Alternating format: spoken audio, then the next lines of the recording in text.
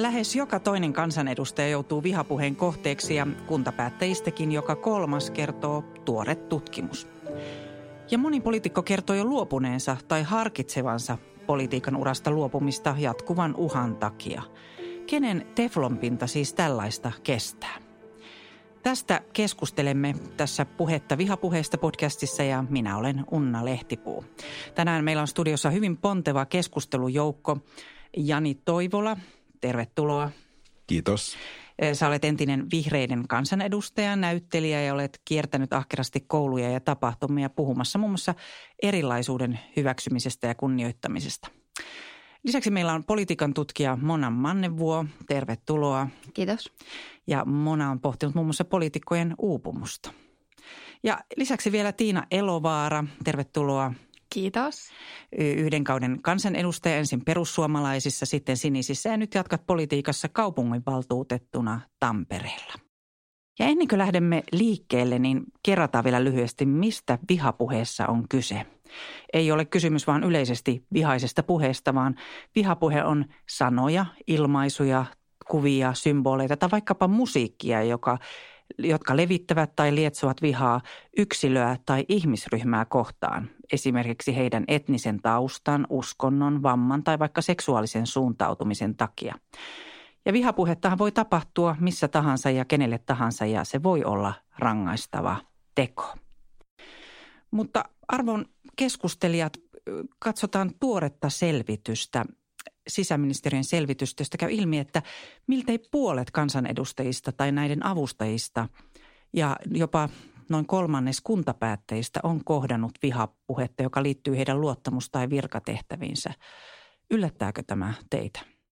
No mä voin aloittaa, ei se yllätä, ei. Ehkä enemmän on niin kuin semmoinen olo, että kiva, että asiasta aletaan puhua tai meillä on ehkä jotain konkreettisempaa, mihin tarttua, koska itse myös ex-päättäjänä tunnistaa sen, että se on aika semmoinen herkkä kohta niin kuin tavallaan olla valtaa omaava ja samaan aikaan ikään kuin pyytää semmoista inhimillistä katsetta itseään kohti tai ylipäätään valtaa pitävänä puhua ikään kuin siitä näkökulmasta, että on vaille jotakin tai on jollakin tavalla se sorrettu, koska se niin nopeasti rikkoo sitä yleistä tarinaa, mikä mä ajattelen, että on yksi ongelma. Että totta kai valtaa pitävää pitää aina vahtia, mutta toivoisin, että siinä olisi myös se inhimillinen kohta tunnistaa silloin, kun hän joutuu jonkun semmoisen kohteeksi, mikä ei ole niin kuin sopivaa eikä hyväksyttävää kenenkään kohdalla. Sä olit 2 kautta kansanedustajana. Näetkö sinä aikana niin kuin selkeän muutoksen tässä ilmiössä? No jos mä ajattelen ihan itseni kautta, niin en. Että kyllä mä sitä aika tasaisesti ikävä kyllä vaikka itse koin läpi sen 8 vuoden ihan sieltä alusta asti. Tiina Elovaara, sä oot kommentoinut, että olet itse nähnyt sen radikaalin muutoksen muun muassa rasistisissa kannanotoissa. Missä se näkyy? No tietysti se, kun meille on syntynyt lisää näitä eri väyliä ja kanavia tuottaa tätä ilmiötä ja puhetta, niin mä muistan, että silloin kun mä oon ensimmäisen kerran lähtenyt kunnallisvaaleihin ehdolle ja siitä on noin 10 vuotta, niin Facebook oli silloin vielä kuitenkin aika uusi juttu ja se oli ihmettelyn aihe, että miten esimerkiksi pääsi 0 eurolla valtuutetuksi, mutta osasi nuorena hyödyntää silloin jo sitä sosiaalista mediaa. Mutta sittemmin niin tavallaan näitä kanavia on tullut useita, että meillä on Twitter ja Facebook, Instagram, monta muuta, niin sitä kautta se on lisännyt tämän ilmiön voimakkuutta. Ja se näkyy muun muassa siinä, että vaalilta mä oon huomannut sen, että kun etsitään ehdokkaita, niin tosi moni sanoo, että tämä kiinnostaisi, mutta mä en kestäisi sitä puhetta ja sitä palautetta, mitä siellä tulee, että ehdokasasettelu on vaikeutunut tänä aikana. Sitten tietysti kun katsoo esimerkiksi entisen puolueen, niin nykyinen puheenjohtaja ja keskijohtaja on tuomittu rasistisista kirjoituksista, että se ei ole vain niin kuin ulkopuolelta tulevaa, vaan voi olla myös sisäpuolelta tulevaa. Ehdottomasti ja mä väitän, että tätä on vaihtelevissa määrin kaikkien puolueiden sisällä myöskin, eli se valitettava asia, että kilpailu on puolueiden sisällä kovaa ja sitä esiintyy myös siellä, mutta perussuomalaisissa tapahtunut muutos sisäisesti, niin se mielestäni jollain lailla ikään kuin normalisoi sitä tapaa toimia. Ja tämähän oli yksi keskeinen syy siihen, että puolue hajosi ja sieltä lähti iso joukko kansanedustajia. Mutta onko ilmapiirissä sitten muuttunut joku, että se ikään kuin mahdollistaa yhä enemmän tätä? Jollain lailla on, koska aiemmin kansanedustajat ja puolueen johto ei ole mielestäni käyttänyt ihan tällä tasolla jossain määrin niin kuin rasistisiakin ilmauksia, mutta nyt se tuntuu, että se on varsinkin tämän perussuomalaisten hajoamisen myötä, niin mulla on niin kuin sellainen fiilis, että ihmiset on ikään kuin antaneet periksi. Et jotenkin kun se tapahtui se hajoaminen, niin nyt se jäljelle jäänyt joukko, niin se on aika paljon niin kuin näissä asioissa voimakkaampaa ja jotenkin me ollaan nyt otettu se vaan osaksi tätä ja toki näinhän se tämä demokratia toimii, mutta että kyllä siinä muutos on. Mona Mannevuo, kun sä tutkijana kuuntelet näitä, niin onko sulla tämmöinen havainto, että sokka on jotenkin irti? No mua ei tutkijana oikeastaan tämä raportti ei yllättänyt, eikä sitten taas nämä aiemmat puheenvuorot. Että mä oon tutkimuksessa haastatellut viime vaalikauden lopussa 20 kansanedustajaa kaikista eri puolueista. Ja tämä varsinainen tutkimuksen aihe on ollut siis työn kuormittavuus ja kansanedustajien kokema työuupumus. Mutta vihapuhe on ikään kuin yksi osa sitä ilmiötä. Ja voi olla, että mä olisin saanut toisen tyyppisiä vastauksia myös, jos mä olisin tutkinut niin kuin täsmällisesti vihapuhetta. Mutta vihapuhe nyt näytti olevan niin kuin näissä mun haastatteluissa tämmöinen yleisnimitys tämmöiselle niin kuin tietynlaiselle sekä kuormittavalle ja sitten tällaiselle vähän uuvuttavalle puhettavalle. Ja sitten taas toisaalta myös tämmöiselle masinoidummalle, systemaattisemmalle niin kuin sen tyyppiselle vihapuheelle, mistä me täälläkin nyt varmaan niin kuin keskustellaan. Naisethan kohtaa vihapuhetta vielä enemmän kuin miehet. Ja tässä tutkimuksessa kävi ilmi, että esimerkiksi kuntapäättäjistä 42% naisista oli joutunut vihapuheen kohteeksi, kun miesten osuus oli 28%. Ja jos mä voin sen verran itse asiassa jatkaa, niin tämä oli se, mikä tuli niin kuin esiin tässä mun aineistossa, että huolimatta siitä, että oliko puhujana nais- tai mieskansanedustaja, niin kaikki huomauttivat, vaikka eivät ole itse esimerkiksi joutunut tämmöisen kovan vihapuheen kohteeksi, että tämä on selkeästi sukupuolittunut ilmiö ja näin niin kuin raportti tuntuu myös sanovan. Onko se naisten kokema vihapuhe sitten erilaista kuin miesten? Mä luulen, että mitä useampaan tällaiseen ryhmään sä kuulut, että esimerkiksi naiseus voi olla yksi, mutta jos sä kuulut vähemmistöihin tai sulla on maahanmuuttotausta, tästä varmaan mä luulen, että Jani voi kertoa niin kuin lisää, niin sitä suurempi koko ajan se kertoin on, että minkä tyyppistä kritiikkiä, millä tyylillä sä voit saada. Mutta se, että niin, se on sukupuolittunut ilmiö ja kyllä sen naisena todella edelleen huomaa, että se suhtautuminen on erilaista. Että niin kuin ihan sitten niin kuin on hyvin lähellä myös tätä häirintäkeskustelua, eli Me Too'ta. Että nämä on niin kuin, itse asiassa molemmat ilmiöt sellaisia, joista naisena valitettavasti on kokemusta. Niin varmaan tuossa tietysti se, ainakin jos ajattelee omalla kohdalla, niin se pelkkä mies-naisjako ei niin kuin tavallaan se jättää mut vaikka henkilönä katveeseen, jos tätä ilmiötä pohtii niin kuin itse oman ihonvärin kautta tai oman seksuaalisen suuntautumisen kautta, niin luulen, että mä oon silloin tavallaan siellä toisella puolella aika nopeasti. Ja se, mulla tuli vaan tosta mieleen, että se on kiinnostavaa, kun mä sanoin tuossa aikaisemmin, että mä en ikään kuin huomaa eroa 8 vuodessa. Niin huomaa, että sitä pohtii niin se henkilökohtaisen kautta, että vaikka rodullistettuna ihmisenä se, mikä on nyt ikään kuin valtaväestölle näkyvää, on ollut omaa todellisuutta läpi elämän. Ja se on ollut yhtä voimakasta omassa päässä kuin mitä se on nyt julkisessa keskustelussa, jolloin ikään kuin ensimmäinen reaktio on se, että ei tässä ole mikään tavallaan muuttunut. Vaikka totta kai sitten kun mä kuuntelen teitä, niin mä tiedostan, että asiat on niin kuin näkyviä, niitä sanotaan ikään kuin enemmän ääneen. Mutta sitten mä ajattelen itse myös, mä huomaan henkilökohtaisesti, että se jollain oudolla tavalla jopa tuo enemmän turvaa, että ne asiat sanotaan ääneen. Ei turvaa tietenkään niin, että jos joku on mua kohtaan uhkaava, että se lisäisi mun turvallisuutta, mutta se on jollain tavalla konkreettisempaa ja se on rehellisempää kuin se, mikä on varmaan moneen vähemmistöön kuuluvan todellisuus ollut myös pitkään, että sä oot ikään kuin semmoisessa hiljaisuuden vakuumissa, missä sä koko ajan niin kuin aistit, että homma ei ole ihan nyt samaa kuin muille tai oliko tuo ihminen mulle nyt niin kuin ihan vaan yleisesti niin kuin epämiellyttävää vai liittyykö se johonkin mun identiteettiä koskevaan asiaan. Ja se hiljaisuus ja semmoinen niin kuin yhden harteilla oleva epävarmuus ja puntarointi on varmaan kuitenkin monelle se raskain elementti. Versus se, että ikään kuin asiat tulee niin kuin ääneen lausutuksi, jolloin meillä on jotain konkreettisempaa, jolloin myös usein näkee, että yhteiskunnassa erilaiset tahot alkaa toivottavasti toimia aktiivisemmin. Joo, ja jos voin tähän jatkaa, niin se tässä on nyt hyvä, että nythän nämä ilmiöt on käsiteltävissä. Eli mä luulen, että se liittyy tähän, mitä Jani kuvasi, että se mikä on ollut meidän yhteiskunnan sisällä aina tai enemmän tai vähemmän aina, niin se on nyt vaan näkyvillä. Ja silloin kun se on näkyvillä, se on raskas kantaa. Me joudutaan miettimään yhteiskunnallisesti, miten käsitellä näitä ilmiöitä, mutta toisaalta tämä on oire, jota me voimme nyt myös hoitaa. Ja siinä mielessä esimerkiksi mä katson myös vaikka tätä nykyistä perussuomalaisten kovaa kannatusnousua, niin se ei ole yksiselitteisesti huono asia, koska se tuo näkyväksi sen, mitä ilmiöitä ja asioita meidän yhteiskunnassa on ollut. Ja nyt kun me katsotaan vaikka Amerikkaa, Trumpia, voi olla, että hän on vallassa toisenkin kauden, kuka tietää. Se ei tunnu monesta kovin hyvältä, mutta toisaalta sen jälkeen tulee uusi aika. Ja mä uskon, että samalla se yhteiskunta käy läpi ja käsittelee sitä ikävää, mitä siellä sisällä jo on ollut. Joo, mä kyllä yhdyn tässä niin kuin näihin puheenvuoroihin ja erityisesti toi, mitä Jani sanoi, niin en mä jotenkin tutkijana ja varsinkin kun mun peruskoulutukseltani vielä historioitsija, niin mä en ajattele, että nämä on uusia ilmiöitä missään nimessä.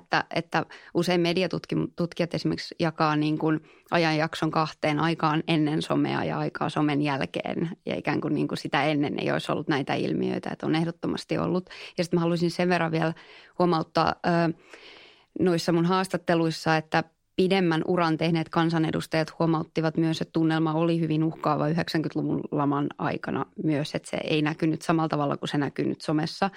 Ja kaikki kyllä sanoivat, että kielenkäyttö on koventunut. Tämä sama, mitä Tiina sanoi, että tämä oli niin kuin siis systemaattinen argumentti jokaisessa haastattelussa, että sitä ei käy kiistämään ja myös niin, että tunnelma niin kuin tuntuu uhkaavammalta. Tälläkin hetkellä on 3 kansanedustajaa tutkittavana vihapuheesta, että se on tietyllä tavalla uutta ja erikoista tässä hetkessä. Joo, ja tähän mä voin sanoa, että tämä on niinku just se, mikä meidän pitää myös huomata, että aiemmin esimerkiksi perussuomalaisissa oli tällaisia niinku rasistisiksi luokiteltavia kannanottoja, mutta niitä oli ehkä enemmän niinku kentällä satunnaisesti tai yksittäisillä kansanedustajilla. Mutta 2017 niin valittiin puolueen johto, jolla on itsellä tuomiot näistä asioista. Eli mun mielestä se on radikaali muutos, mun mielestä se on huolestuttavaa ja siinä on kyse myös just siitä oikeuslaitoksen tietystä horjuttamisesta ja tämän rasismin normalisoinnista.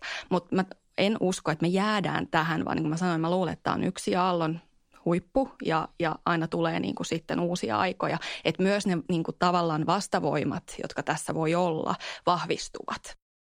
Teesiä seuraa aina antiteesi, mutta ketä nämä vihapuhujat sitten teidän kokemuksen mukaan on?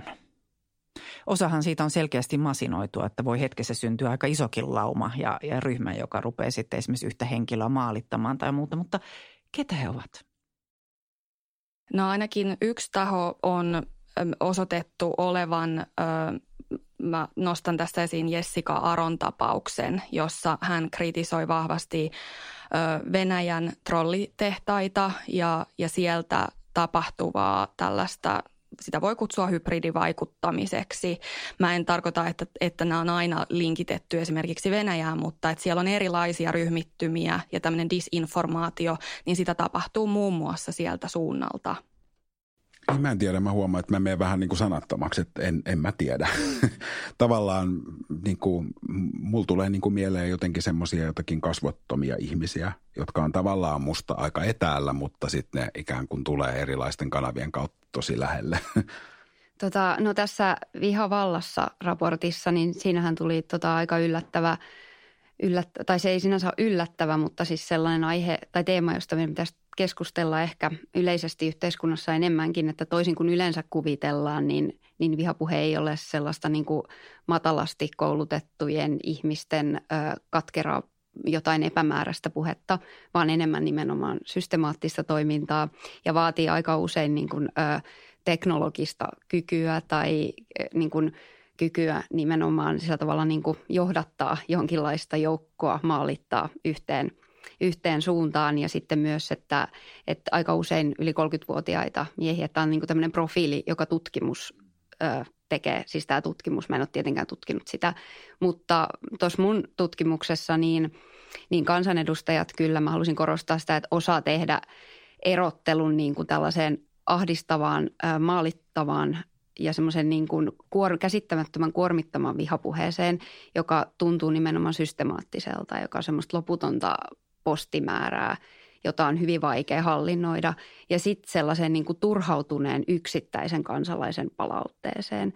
Ja mä olin itse yllättynyt siitä, että kansanedustajat itse asiassa sanoivat, että vaikka ne sais yksittäiseltä ihmiseltä aika törkeäkin palautetta, niin ne usein saattaa myös ottaa yhteyttä tai soittaa takaisin. Ja itse asiassa luurin toisella puolella onkin ihan mukava tyyppi, joka on ollut todella turhautunut.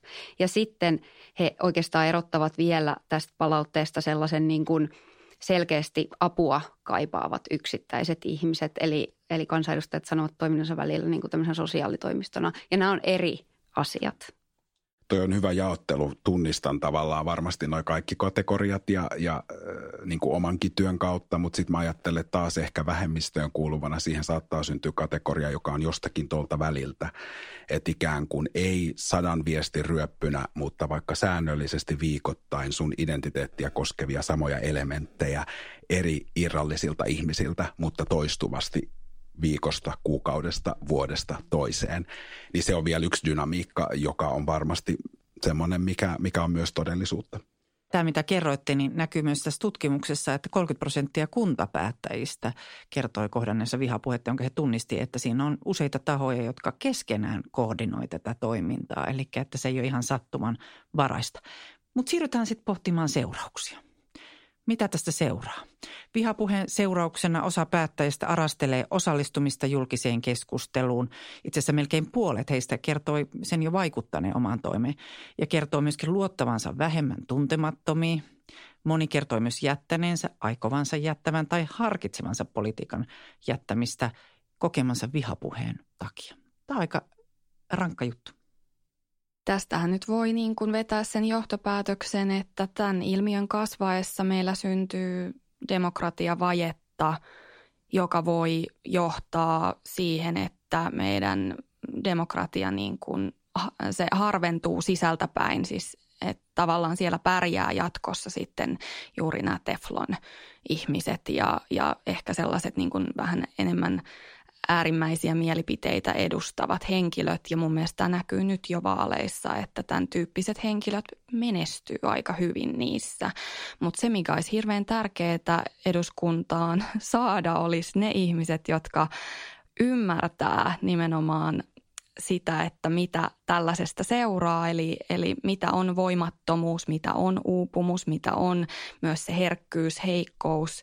Mä itse en haluaisi sinne tefloneita, mä haluaisin sinne ihmisiä, jotka on ehkä kokenut vastoinkäymisiä, masennusta tai mitä tahansa elämässä tulee, koska silloin siellä syntyy myös myötätunto ja parempia päätöksiä, mutta et pahimmillaan tämä johtaa siihen, että meidän yhteiskunta kovettuu. Minkälaista teflonia, Jani, sun mielestä poliitikoura vaatii? Mä en tiedä, onko mä oikein ihminen vastaan, kun mä en ole varma, että haluanko mäkään, että siellä on teflonia. Että mä en tiedä, haluanko mä olla se, joka neuvoo kasvattamaan oikeanlaisen teflonin tai ikään kuin olla luomassa sitä kulttuuria. Mä ymmärrän totta kai, mitä toi kysymys tarkoittaa, mutta mietin sitä itse paljon niiden 8 vuoden aikana, että kyllä mä vaikka myös pyrin säännöllisesti ikään kuin lukemaan niitä törkeämpiinkin viestejä, koska mä niin kuin liitin sen semmoisen oman haavoittuvuuden säilyttämiseen, että ikään kuin tästä ei tule mulle liian itsestään selvää, että tämä vaan on ikään kuin osa tätä työtä tai sitä, että pitää itsellään valtaa, niin jotenkin yritti itse paljon tehdä töitä sen eteen, että se semmoinen haavoittuvuus säilyy, koska näki, että se on niin valtavan tärkeä työkalu kaikessa muussa. Ja mä luulen, että myös ikään kuin suhteessa sinne kansaan, niin kyllähän ne kuitenkin lopulta toivotaan, että olisi päättäjiä, jotka on jotenkin elämässä kiinni tai ymmärtää elämästä ja niillä on kykyä samaistua toisen ihmisen asemaan. Ja se onkin ehkä hyvä semmoinen osa, mikä kannattaa niin kuin muistaa, että musta se on jollain tavalla tämän vastinkappale. Että jos tämä kulttuuri ikään kuin pysyy yllä ja me ei siihen puututa, niin silloin me ikään kuin myöskin luodaan sinne toimintakulttuuria, joka ei tue kykyä samaistua ja olla auki ja haavoittuvainen ja empaattinen, vaan juuri niin kuin tuossa kuvattiin, että siellä pärjää niin kuin jonkunlaiset ihmiset. Mutta kyllä se väistämättä, mä haluan vielä sen sanoa, että totta kai se varmaan monella tavalla eri ihmisille luo sitä, että koko ajan ehkä puntaroi enemmän siinä talon sisälläkin, että mikä on tämän työn hinta. Mikä on se niin kuin ikään kuin meillä on kaikilla yksi elämä, että mihin mä sen käytän. Kyllä tästä oli aika tuore kommentti julkisuudessa sisäministeri Ohisalolta, joka kertoi, että oli aivan selkeästi havaittavissa, että kun hänen statuksensa muuttui puolueen varapuheenjohtajasta puheenjohtajaksi, niin vihaviestien määrä kasvoi. Ja hän on sitten pyrkinyt tätä hoitamaan niin, että hän ei itse lue sähköposteja, vaan avustaja karsii sieltä. Niin ja se on varmaan käytännön tasolla tosi tärkeää tietysti myös suojautua. Että kyllä mulla itsellä oli ihan sama käytäntö, että vaikka luin jonkun verran, niin sitten mulla on kotona semmoinen iso laatikko, jonka mun avustaja antoi mulle silloin, kun mä lähdin eduskunnasta. Se on postia, mitä mä en ole lukenut. Ja hän vaan sanoi, että jos mä haluan joskus sillä materiaalilla jotakin tehdä, että se on myös yksi ajankuva, niin se on siellä niin kuin sinetöitynä. Ja se on mun ylimmällä hyllyllä, mutta en ole niitä viestejä koskaan lukenut. Mutta se oli häneltä ihan hyvä huomio, että varmasti nekin tästä ajasta jotakin ne viestit niin kuin kertoo. Eikä vain minusta, vaan tästä yhteiskunnasta. Itse asiassa tuon mun haastatteluaineiston perusteella voisi niin kuin todeta näin, että tässäkin pitää erottaa tavallaan se, että pelkäävätkö kansanedustajat esimerkiksi varsinaisesti näitä viestejä, niin ei. Että se on enemmänkin niin kuin, se tunne on uuvuttavuus, että se on uuvuttavaa ja se on niin kuin väsyttävää. Että ei oikeastaan kansanedustajana voi toimia niin, että rupeaa niin kuin pelkäämään kansalaisia, koska kansalaisia pitää kuitenkin tavata koko ajan. Ja huolimatta siitä, että myös ikävää palautta tulee aika paljon, niin tosi moni sanoi, niin kuin Janikin sanoi, että luki kyllä aika paljon kaikki viestit, mitä vaan ehti lukemaan ja myös vastailemaan niihin, vaikkei sävy aina ollut ystävällinen. Tietysti pois lukien nämä selkeästi masinoidut.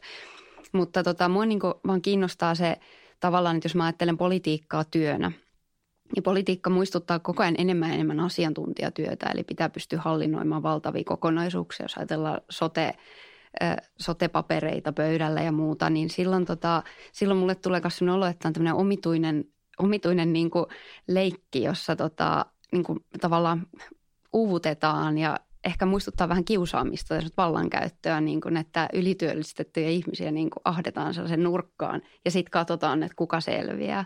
Ja että ikään kuin, että tässä pelissä jotenkin voittaa se, jolla on eniten niin kuin aikaa ja energiaa ja resursseja ja jotenkin, että se on musta tosi huolestuttavaa ja se ei ole missään nimessä niin kuin missään työyhteisössä terve kehitys, niin kuin tämän tyyppinen tilanne. Tästä keskustelussa on noussut myös se, että se oma puoluekaan ei ole enää turvapaikka poliitikolle. Eli sitä vihapuhetta voi olla niin kuin siellä ihan niin kuin lähipiirissä. Niin, mä luulen, että tässä on tärkeää niin kuin huomioida se taas, että minkä tyyppistä vihapuhetta me ollaan puhuttu tästä niin kuin aika rajusta, systematisoidusta, mutta sitten on nämä epäterveet ilmiöt puolueiden sisällä, se kilpailukulttuuri ja semmoisten niin kuin ikävien tilanteiden aiheuttamista, ulosjättämistä, mitä voi sitten puolueessa muuten esiintyä. Ja mäkin viittasin ehkä enemmän niin kuin siihen puoleen. Mutta jos voi vielä vähän kommentoida tässä, mitä hyvin Moona sanoi, että kyse ei ole sellaisesta, että päättäjät nyt niin kuin uhriutuvat palautteen edessä ja että me emme kestäisi palautetta, vaan nimenomaan oli tärkeää niin kuin tuoda esiin se, että kyllä sitä pitää kestää, että kyse on just tästä, että meneekö sun työajasta esimerkiksi siitä ajasta, kun sun pitäisi miettiä niitä rakenteellisia uudistuksia, lainsäädäntöä tässä maassa, niin meneekö se siihen, että joku kommentoi sun ikää, ulkonäköä, vaatetusta, sukupuolta, seksuaalisuutta niin kuin loputtomasti? Mä olisin ehkä vielä kommentoinut ikään kuin, että tuoko turvaa tai onko ikään kuin turvattomuutta myös oman puolueen sisällä. Ja mulla on tietenkin taas sellainen olo, että mä niin kuin toistan itseäni, mutta että just tässä huomaa, että kun me puhutaan sitten vihapuheesta, niin siihen on niin monta eri näkökulmaa, joka sitten aina määrittää myös sen ikään kuin minkälaista sitä on kokea tai onko sille joku kanava purkaa sitä. Jos mä ajattelen taas itseni kautta rodullistettuna ruskeana ihmisenä, eduskunnan ainoana silloin tummaihoisena kansanedustajana, oikeastaan koko työyhteisön lähes 100% joka huoneessa aina se ainoa. Sitten jos mä koen vihapuheita mun ihoväriini liittyen, niin mulla ei ole siinä yhteisössä ketään vertaista. Kelle tahansa mä avaan sen asian, niin se ihminen ei ikinä ymmärrä sitä samalla tasolla, jolla me mennään jo tavallaan niihin rakenteisiin, jotka silloin jo lähtökohtaisesti on niin kuin epätasa-arvoisia ja ikään kuin jollain tavalla päätyy tukemaan sen vihapuheen vaikutuksia tai mikä tavoite sillä on. Mä en tiedä, saatteko kiinni, mitä haen tässä, mutta se on niin kuin mä koen, että se on iso haaste, koska sen linkki on sitten myös siihen, että miten me silloin kehitetään tätä meidän demokraattista järjestelmää niin, että sinne taloon ylipäätään päätyy eri taustaisia ihmisiä ja sitten vielä, että ne eri taustaiset ihmiset ikään kuin selviää ja pärjää siellä. Ja tässä yhteydessä mun on tärkeää mainita se, että näissä haastatteluissa tuli kyllä selkeästi niin kuin kaikilta esiin, että vihapuhetta ei välttämättä tule, jos on mahdollisimman niin kuin tavallinen ja neutraali, eikä osallistu sellaisiin keskusteluihin, jotka yleensä kanavoi tätä. Ja sitten kansanedustajat aika usein käytti käsitettä valkoinen heteromies, eli tämä nyt mun tulkinta tästä aineistosta, vaan sanon, että jos on valkoinen heteromies eikä osallistu seuraaviin keskusteluihin, maahanmuutto, tasa-arvo, sitten mulle oli hieman yllätys, eli vammaisten oikeudet, niistä seuraa kriittistä palautetta. Turkistarhauksesta tulee myös tappouhkauksia ja sitten ilmastonmuutos on nyt tämmöinen vähän uudempi ilmiö. Että tässä on nämä niin kuin teemat, eli ei kaikki kansanedustajat saa samalla tavalla. Niin kyllä, joo, ja toi on kiinnostava kuulla tuota jaottelua, mutta se on ehkä vaan se, mitä niin kuin rodullistettujen yhteisössä Suomessa me on puhuttu niin kuin laajemminkin, että se on. Että jos mä ajattelen, että mä oon valtakunnan tasolla kansanedustajana ja sit mä koen rasismia tai mä koen vihapuhetta, joka sisältää rasismia, niin sitten vielä sen jälkeen mä ikään kuin tulisin yksin valtakunnan eteen sanomaan, että tämmöisiä asioita että mä teen senkin osan yksin ja sitten mua kuuntelee vielä pääasiassa väestö, joka edelleenkään ei edusta sitä asiaa. Eli mä en saa missään kohtaa sitä tunnustavaa rakennetta. Ja tietyllä tavalla tekemättä tästä niin kuin liian vakavaa asiaa, mutta tämäkin on nyt tilanne. Mä oon huoneessa, missä on pelkästään valkoisia ihmisiä. Ja tämä on aika epämiellyttävää puhua rodullistettuna omia syrjinnän tai vihapuheen kokemuksia huoneessa, jossa kukaan ei ole vertainen. Ja mä ajattelen, että se on valtavan tärkeä osa, kun me puhutaan siitä vihapuheesta, niin tunnistaa niitä ikään kuin, ketä ne ikään kuin jaottelut, kuka kohtaa ja minkä takia ja sitten mikä sen ympärillä on ikään kuin se rakenne. Mä en tarkoita, että tämän pointti on ikään kuin arvottaa sitä, minkälaista koetaan, mutta että kyllä se jollain tavalla vaikuttaa siihen dynamiikkaan ja varsinkin jos me puhutaan, että mitkä sen seuraukset on. Monalta tulikin tuossa jo lista, että jos välttelee näitä aiheita, niin ei todennäköisesti joudu vihapuheen kohteeksi. Oli aika hevi lista ja se sulkee jo aika monta poliittista kysymystä ulos. Mutta mitä muita tapoja te näette, että olisi kitkeä tai pysäyttää vihapuhe politiikassa? No yksi mun mielestä tärkeä asia on se, että ihan jo kouluissa keskusteltaisiin kahdesta asiasta. Toinen on just tämä tämän hetken polarisaatio, eli nämä tällaiset tietyt ehkä, me voidaan kutsua niitä heimoina tai ryhminä tai kuplina ja sosiaalisen median niin kuin just nämä myös negatiiviset puolet. Eli pyrittäisiin jo siellä niin kuin keskusteleen nuorten kanssa siitä, että mitä siitä voi seurata, mitä siellä tapahtuu. Ja sitten toinen on empatiakasvatus. Ja mä luulen, että tästä muun muassa Jani on kanssa tosi hyvä henkilö puhumaan. Ja me itse asiassa vähän yritettiinkin eduskunnassa. Mä perustin sinne sen eduskunta 2030-ryhmän, mikä oli kaikille avoin, jonka tarkoituksena oli puhua ihan kaikesta ja myös tästä jaksamisesta ja hyvinvoinnista. Ja siellä myös puhuttiin empatiasta Janin esille tuomana teemana ja musta se olisi hyvä, että sen tyyppistä empatiakasvatusta olisi jo nuorille. Mielenkiintoista tämän tekee, että se rikospaikka on useimmiten internet, joka on kaikkien saatavilla ja se on myös tämä suurin yksittäinen vihapuhekanava, erityisesti Facebook. Ja toki se leviää myös muita digitaalisia kanavia pitkin. Mitä keinoja meillä sen hillitsemiseen on? Jos mä nyt oikein ymmärrän, taas voi ex-kansanedustajat korjata, mutta näissä mun haastatteluissa tuli ilmi, että eduskunnassa on kyllä vahvistettu tällaisia turvapalveluita ja kansanedustajat on siinä mielessä niin kuin eri asemassa kuin monet freelance-toimittajat tai esimerkiksi tutkijat, jotka joutuu näistä edellä mainituista teemoista keskustellessaan vihapuheen kohteeksi, että on mahdollista laittaa eteenpäin niin kuin selkeitä tappouhkauksia, ikäviä viestejä ja niitä myös niin kuin käsitellään, että mä niin kuin tämän tyyppistä toimintaa vahvistaisin, mutta pitääkö tämä paikkaansa? Onko teillä sellainen kokemus, että häiritseviä viestejä jotenkin käsiteltiin? kokemus on, että hyvin vähän niitä käsitellään ja mä peräänkuulutan tässä niin kuin myös näiden toimijoiden eli näiden niin kuin nettialustojen ylläpitäjien vastuuta siitä, että mitä sisältöjä siellä on. Et valitettavan useinhan siellä sä teet ilmoituksen jostain, se ei oikeastaan johda mihinkään, että kyllä nämä isot toimijat, heillä on resursseja, niin mä toivoisin heiltä niin kuin myös sitä vastuuta, että mitä alustoilla on. Se varmaan vähän vaihtelee. Kyllä se on totta, että kyllä periaatteessa ne käytännöt on ikään kuin olemassa.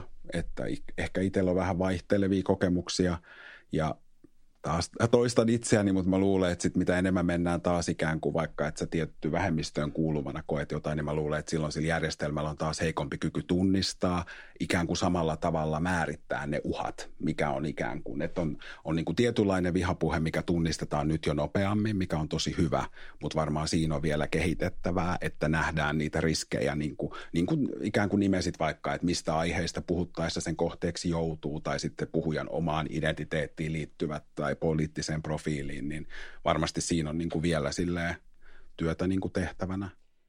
Eri raporteissa on ehdotettu viime aikoina maalittamiseen liittyvää lainsäädäntöä. Uskotteko, että tämä olisi hyvä tehokeino? Mä uskon, että siitä voi olla apua, että on ollut sitä mieltä jo useamman vuoden, että lainsäädäntö pitää perata ja käydä läpi ja tehdä myös tutkimusta niin kuin verrokkimaista ja pohtia, että mitä meidän lainsäädännössä tulisi uudistaa. Ja varsinkin just tämä niin kuin päättäjiin, toimittajiin, viranomaisiin kohdistuva ja kun nyt jo tiedetään, että meillä on ihmisiä, myös toimittajia, jotka niin kuin ovat joutuneet vaikka vaihtamaan ihan asuinpaikkakuntaa sen takia, että he on kirjoittaneet jutun vaikka maahanmuutosta ja saaneet peräänsä tämän. Niin tässä on myös oleellista se, että se työnantaja on tässä hereillä ja se olisi hyvä, että se menisi just tämän niin kuin yleisen syytteennoston piiriin, että tämä vaikkapa kyseinen toimittaja ei joutuisi yksin niin kuin käymään sitä oikeusprosessia, vaan hänellä on siellä niin kuin tuki. Mä voisin ajatella, että se voisi olla ehkä järkevä suunta siitä syystä, että mä ymmärrän tämän jatkuvan niin kuin puheen arvopuheesta ja se on tärkeää ja sitten on tärkeää kouluttaa ihmisiä käyttäytymään asiallisesti internetissä ja niin edespäin, mutta mä uskon, että tämä niin kuin masinoidun vihapuheen, tämmöisen vakavan vihapuheen dynamiikka on hiukan monimutkainen kuin tämmöiset käytöstavat, eli tässä on tämmöistä niin kuin hyvin voimakasta vallankäyttöä. Ja se niin kuin on tietyllä tavalla semmoisen virallisen Suomen ulkopuolella myös niin kuin tuloksellista. Eli siinä saa niin kuin omassa vähän tämmöisessä marginaalisemmassa ryhmässä myös kunnioitusta. Eli siitä saa tietyn tyyppistä valtaa, jota niin kuin, jos me kirjoitellaan täällä loputon määrä raportteja siitä, että miten olisi tärkeää käyttäytyä, niin kuin ne raportit tietyllä tavalla vaan niin kuin provosoi sitä käytöstä. Eli se on niin kuin erilaista. Se on erilainen käyttäytymismalli kuin mitä asiantuntijat usein niin kuin täysin hahmottaa, että mistä tässä on kyse. Niin mä myös niin kuin peräisin sellaista niin kuin, ehkä semmoista systemaattisempaa perustutkimusta myös siitä, että mikä se varsinainen niin kuin syvempi syy tässä on ja mistä se niin kuin kumpuaa se tietynlainen, on se sit niin kuin totta tai ei, niin semmoinen kokemus, että ei saa omaa ääntä millään tavalla kuulumaan tai on yhteiskunnan ulkopuolinen. Ja rangaistuksethan on tällä hetkellä niin kuin lajia päiväsakkoa tai muuta, eli se pelotevoima välttämättä ei ole suuri, jos sitten toisaalta palkintona on, kuten kerrot, että on se kunnia ja gloriaa sitten ehkä siinä omassa alakulttuurissa tai muualla. Rikosoikeus astuu kehin silloin, kun rikos on jo tapahtunut, eli tavallaan jälkikäteen. Mutta nyt yksinvaltiaana te saisitte nyt jonkun keinon ottaa käyttöön nimenomaan tähän niin kuin ehkäisypuoleen. Niin minkä te näkisitte kaikkein tehokkaimpana keinona pysäyttää, hillitä vihapuhetta Suomessa? No mä oon varmaan nyt sun painajainen, kun mä en vastaa kysymykseen, ota silti puheenvuoron. Tai mä ajattelen niin, että mä en tiedä omasta näkökulmasta ja se oma tapa ajatella, niin mä en ehkä ole niin yhden keinon ihminen. Että kyllä mä enemmän ajattelen, että se vaatii laajempaa semmoista kulttuurista muutosta. Silloin, kun ei puhuta tästä systemaattisesta, mä tunnistan hyvin ton niin kuin näkemyksen siinä. Mutta se, mitä itse on pohtinut vielä erityisesti eduskunnan jälkeen, on tavallaan se, mikä on se poliitikon rooli, minkälaista roolia me ylläpidetään ja mikä on niin kuin päättäjän ja kansalaisen välinen suhde. Ja mä koen, että se on tällä hetkellä tosi usein tosi epäterve ja tulehtunut suhde. Ja musta se on tosi hämmentävää, että me ylläpidetään sellaista suhdetta. Jos me ajatellaan samalla, mitä me voitaisiin maksimaalisesti saada sillä suhteella aikaan, jos se olisi jotenkin terveemmällä, kommunikoivammalla, avoimemmalla pohjalla. Ja mua kiinnostaa se, että mitä vaikka tarkoittaa se, että on valtaa pitäviä, joita täytyy vahtia, mikä on tosi tärkeää, että me ollaan niin kuin hereillä. Mutta voiko sinne vahtimisen sekaan saada jonkun siivun semmoista tiettyä inhimillisyyttä, jossa me nähtäisiin myös se valtaa pitävä inhimillisenä yksilönä. Ja mitä meidän välillä voisi tapahtua, kun sinne pääsisi se pieni aukko ikään kuin toisenlaista valoa. Voisiko sinne syntyä ensinnäkin sitä kykyä samaistua niin kuin molemmin puolin. Sitä uskallusta ehkä tuoda myös ääneen niitä epäkohtia, mitä valtaa pitävänä kokee, niin että me aidosti tiedetään, mitä tapahtuu ja me voitaisiin silloin myöskin niihin puuttua. Mutta mä koen, että ne tämänhetkiset roolit, ja sitten se on musta niin jotenkin hämmentävä ollut nyt, että mä niinku oikein katon sitä keskustelua välillä, että miten yleisesti hyväksyttyä se on niin kuin vihapuheen ulkopuolella puhua niin rumasti poliitikoista. Siis ihan se on niin kuin semmoista ihan päiväkeskustelua, että idiootteja, tyhmiä, yksinkertaisia. Eihän me niin kuin kenestäkään muusta väestöryhmästä niin kuin ajatella, että se on ihan semmoista niin kuin päiväkahvikeskustelua. Ja varmasti se on niin kuin maailma, joka on sen monessa kohtaa niin kuin ansainnut, mutta siitä huolimatta se ei voi niin kuin olla tavallaan semmoista niin kuin yleiskieltä. Ja se on kuitenkin jo ensimmäinen askel siihen, että onko toi kuitenkin jollain tavalla joukko, jonka kohdalla se rima olisi vaikka matalampi, että voidaan sitten alkaa niin kuin heittää kiviä. Tiina Elovaara, minkälaisen keinon sä toisit pöydälle? No jos mun pitää yksi valita, niin mä uskon, että tässäkin ilmiössä tämmöinen tietty laadukas sosioekonominen politiikka on keino. Eli siis kuitenkin näiden ilmiöiden taustalla on monesti jollain tapaa katkeroituneita, syrjäytyneitä, ei pelkästään. Tuossa hyvin tuotiin esiin se systemaattisuus myös niin kuin toisella tapaa, mutta että mä uskon, että kaikki lähtee kuitenkin siitä niin kuin perinteisestä hyvinvointipolitiikasta, siis siitä, että ihmisillä ei synny sen tyyppisiä etäisyyksiä ja katkeruuksia tässä yhteiskunnassa, mitä meillä edelleen on. Mun täytyy myös antaa tällainen hyvin epämääräinen historian tutkijan vastaus, mutta siis mulla on itselläni sellainen teoria, että suomalainen yhteiskunta ei ehkä välttämättä ole niin kuin raporttien ulkopuolelta niin tasa-arvoinen ja sillä tavalla mukava ja miellyttävä kuin millaisena se mielellään niin kuin esitetään ulkopuolelle. Ja mä jotenkin ajattelisin, että Suomessa on myös niin kuin historiallisesti aika paljon käsittelemättömiä asioita ja sitten ne juontaa tällaiseen niin kuin perinteiseen herravihaan tai tähän puhetapaan, mitä Jani niin kuin sanoi, mä en sano, etteikö se olisi niin kuin jossain määrin myös oikeutettua, mutta et sillä tavalla, että jonkinlaista sellaista niin kuin käsittelyä se vaatisi, että mikä se varsinainen niin kuin syy siihen on, että se katkeruus tulee niin voimakkaasti esiin nimenomaan poliitikkoihin. Ja yksi mun teoria on se, että yksi on mahdollisesti 90-luvun lama, jota ei käsitelty kunnolla, mutta on tällainen tunnehistoriallinen pika-analyysi. Jos tähän voi vielä myös lyhyesti kommentoida, niin mä nostan vähän esiin myös tämän iltapäivälehtijournalismin. Että meillä aika monilta tahoilta edellytetään jo niin kuin tiettyjä asioita. Ja mun mielestä kriittinen journalismi on eri asia kuin klikkijournalismi. Ja mä toivoisin, että tietyt käytännöt ja tekemisen tavat muuttuisi myös iltapäivälehdissä. Niillä karrikoidaan ja luodaan vastakkainasetteluja tarpeettomasti. Kiitoksia. Tässä oli hyvä kattaus ja keinoja. Ne ei ehkä kaikki toteudu vielä tänään, mutta luultavasti jo huomenna vai kuinka? Ainakin on pontevista keskustelijoista voi päätellä. Kiitoksia kovasti Jani Toivola, Mona Mannevuo, Tiina Elovaara ja tämä oli Puhetta vihapuheesta.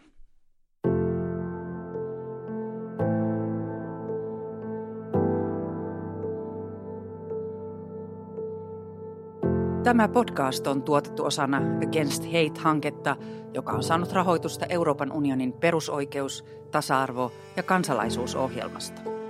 Sisältö ei edusta Euroopan komission tai oikeusministeriön kantoja tai näkemyksiä.